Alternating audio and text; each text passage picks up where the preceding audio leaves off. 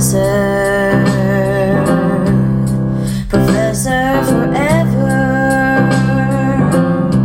She's a fun-loving mentor, Professor Forever. Provocative, clever, Professor Forever. She's got no lessons planned for me because she's not that fancy. She's a professor forever. Professor forever. Hello, and welcome to Professor Forever. I am the Professor Forever. We've got a nutty little show called Yammer. It's crazy, though. We like it crazy, so that's how it's gonna stay. Sign-ups, no psycho show. Won't that host shut up? Come to the show, 'cause you never will know if you love it. You might just find that it blows your mind. And who doesn't need a good blow? It's Yammer. Yo-ho!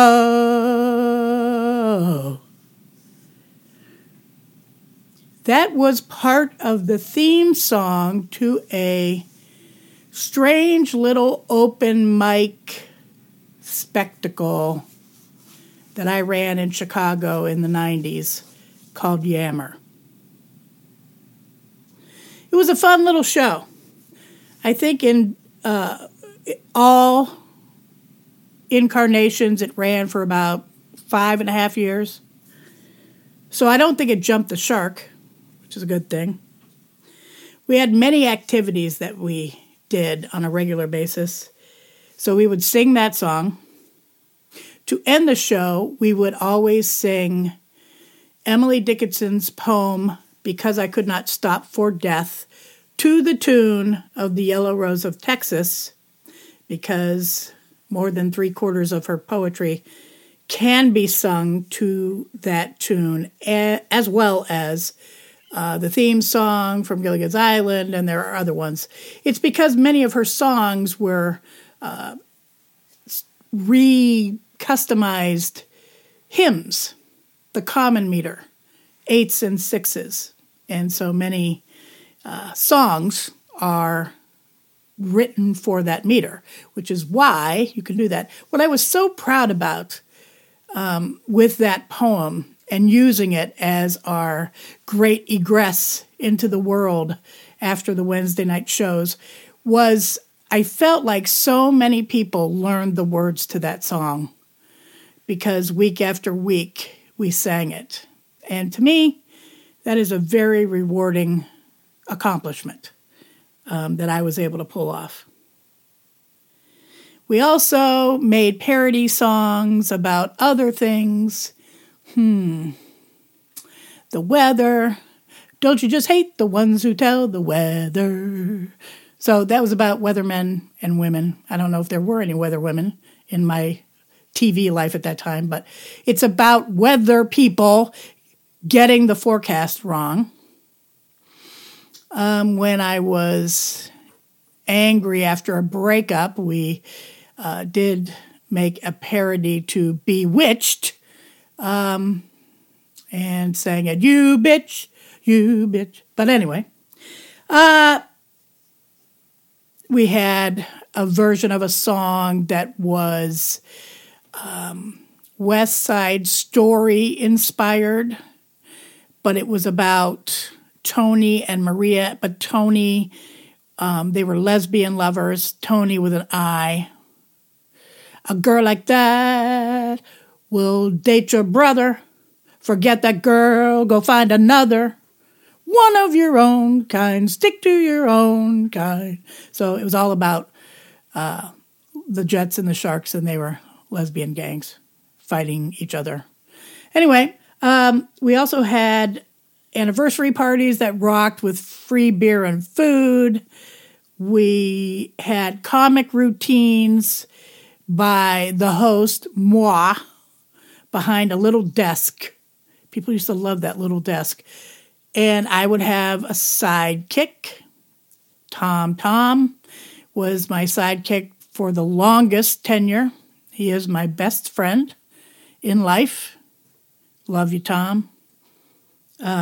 We would do things like a country strip. And then we'd be talking in a country accent, and then I would get up and put masking tape on my mustache and rip it off.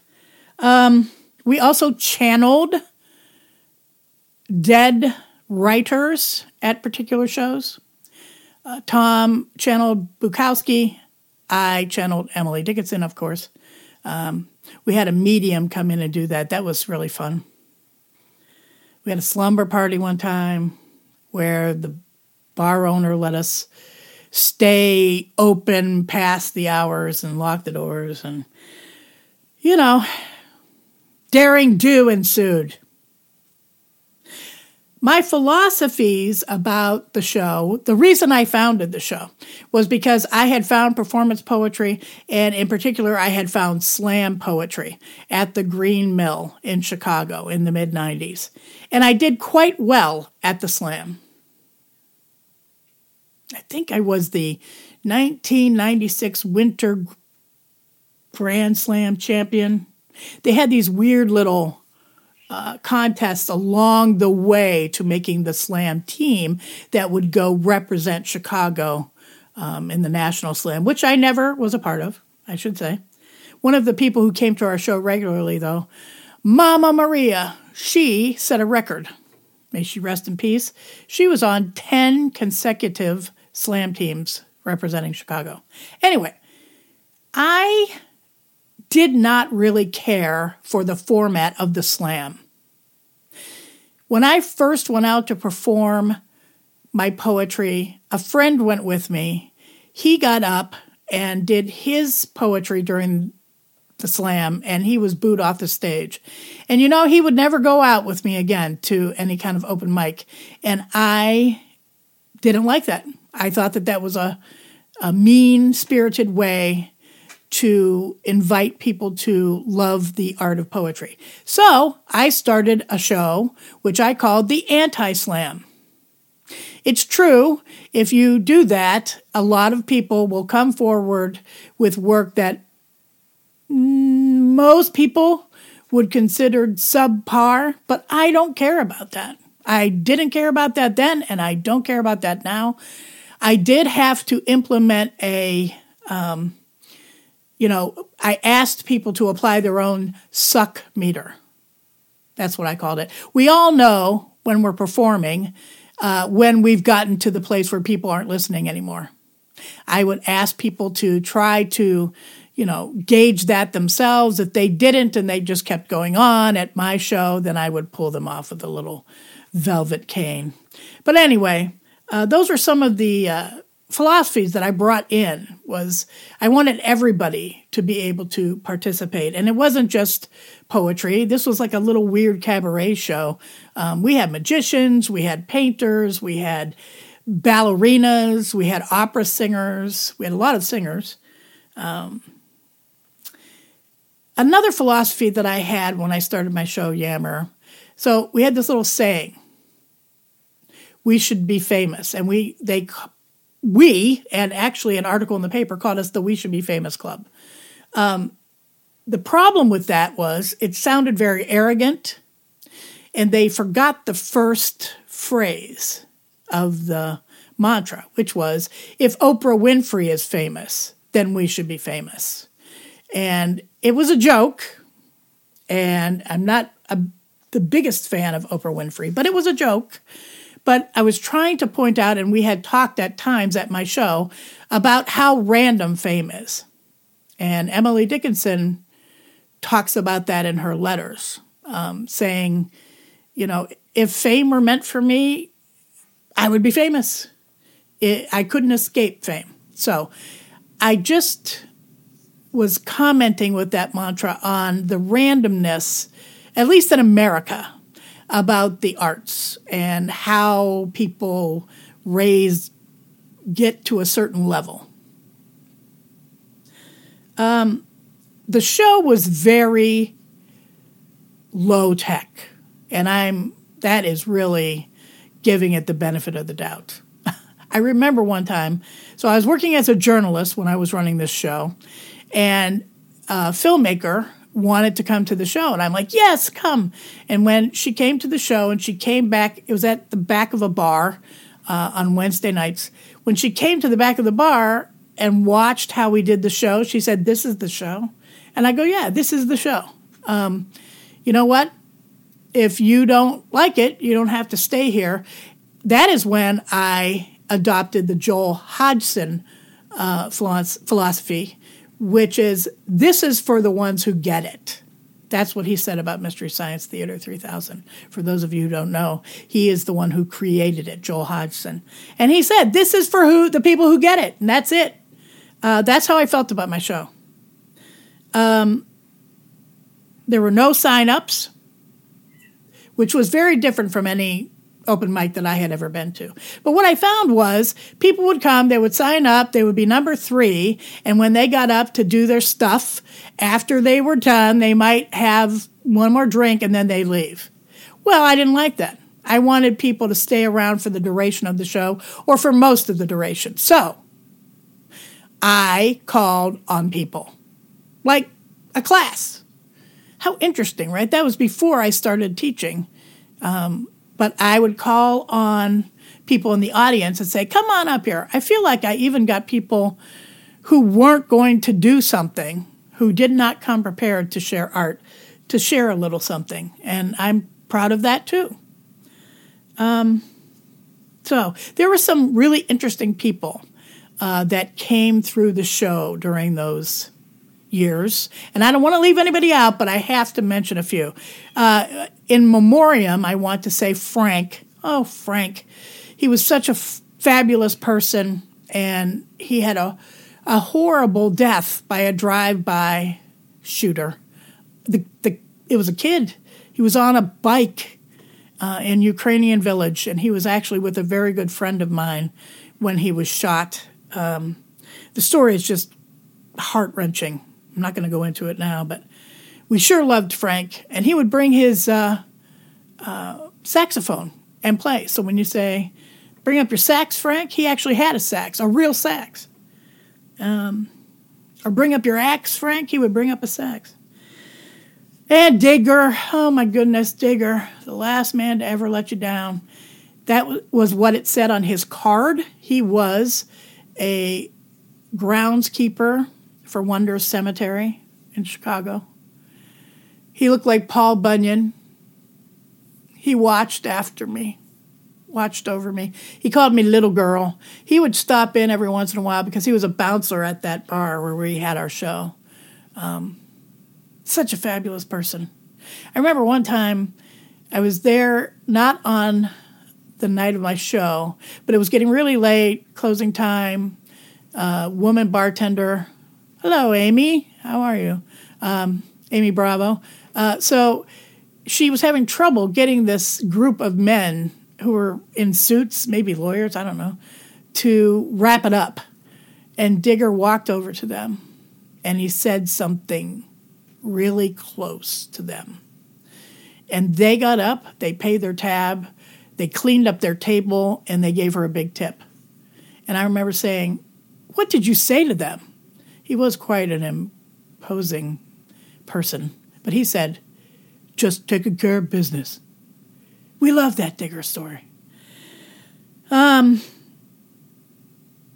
lot of women who came to the show were very hot and sexy artists of the time. There were women groups that, performed together around town as a group, and they would come to Yammer, and it had couches in the back room. It was like a little artist salon. A painting of Gertrude Stein and some other artists that I can't remember lining the walls. And then there were couches everywhere that people could lay on. That also induced some shenanigans, I guess. Men would come, and I made friends with a lot of men during that tenure of Yammer, including the guy who claims that he came up with Gatorade. it's in you. I don't know if it's true, but he did learn the song, learn the poem, because I could not suffer death. So I made really good male friends there. I've always been able to bond with men. I had these 6 men in particular that were often at my show, and I was drinking a little too much at that time, and we would make jokes about that, and I would say those 6 men were my pallbearers. Most of these people, or many of these people, I shouldn't say most, but many, I'm still friends with today. I mean, how awesome is that? It's another thing that I'm really proud of. Not only that I have been able to maintain these friendships that were initiated through art, but they are friends with each other. Some very close. And I did that with my show. I created a space, a safe, open, friendly, welcoming space for art where people could come and get to know each other and learn from each other. Very proud of that. So I used to say, if I die tomorrow, it's going to be okay because I did that. If there's nothing else that I have contributed to the world, I made that space. And I made that space for those people. And those people still have that space in their mind, and they still have those memories. And they're still building on those friendships today. One of the activities that we did, this was probably the pièce de résistance, right? I had my own funeral. We got a casket from a movie set. Thanks, Willie. I remember asking him, where did you really get this? And he said, if I really told you where this came from, I'd have to kill you. It was a joke. Digger was there. He brought a wreath that was on a grave at Wonders. And he said, they don't need it till tomorrow. We made up flyers that said that I had died. We put them up around town, around the bar where I used to have my show. I got made up in cadaver makeup. I wore like my favorite outfit. I had another co-host at that time be the preacher giving the sermon during my funeral. We had candles. We had a kneeling bar. I was in this casket.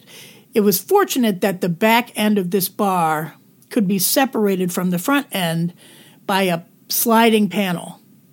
So as we prepped this scene, we just pulled the panel and then we pulled it back. There were people that were in the front part of the bar that knew nothing about the show or me, who saw what was going on in the back room, believed it was a true funeral, and came back there and paid their respects. Now, I had taken a sleeping pill because I was afraid that I would not be able to pull off that acting dead. And I did wear sunglasses so that people wouldn't see my eyes fluttering. I had told my regulars the week before that I was going to close the show. And I thought that this was a good way to close the show because if we had this fake funeral, that people could share what the space meant to them because the show was ending. And people really jumped onto that idea. People made fabulous poems and little songs and little, elegies when they got up, one after another, as I was laying in this coffin. Now, I was sleeping, I think, but Willie, the friend I mentioned before, was taping the whole thing. So this is how I know about what some people said when they got up. And what I found when I started to watch that show was that people were not only mourning the death of the show, they actually were play acting that I had passed on. And maybe they actually thought, I won't see this host of this show very much anymore, and I want to say something to her. And the things that people said about me were so flattering. I could only watch half of that funeral tape. I've never been able to watch the whole thing because some things you're just not supposed to hear when you're alive.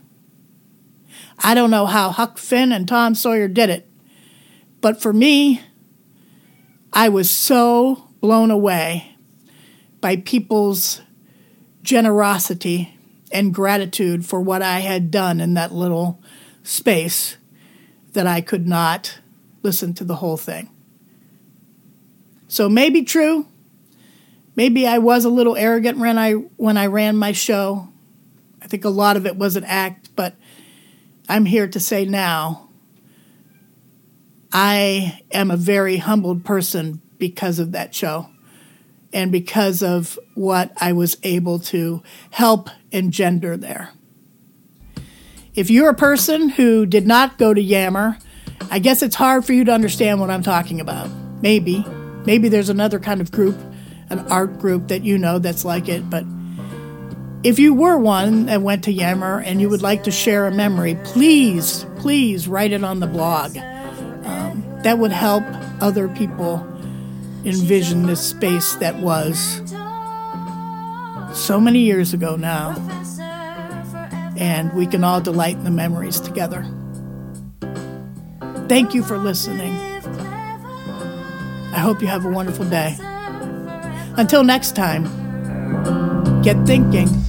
She's got no lessons planned for me because she's not that fancy.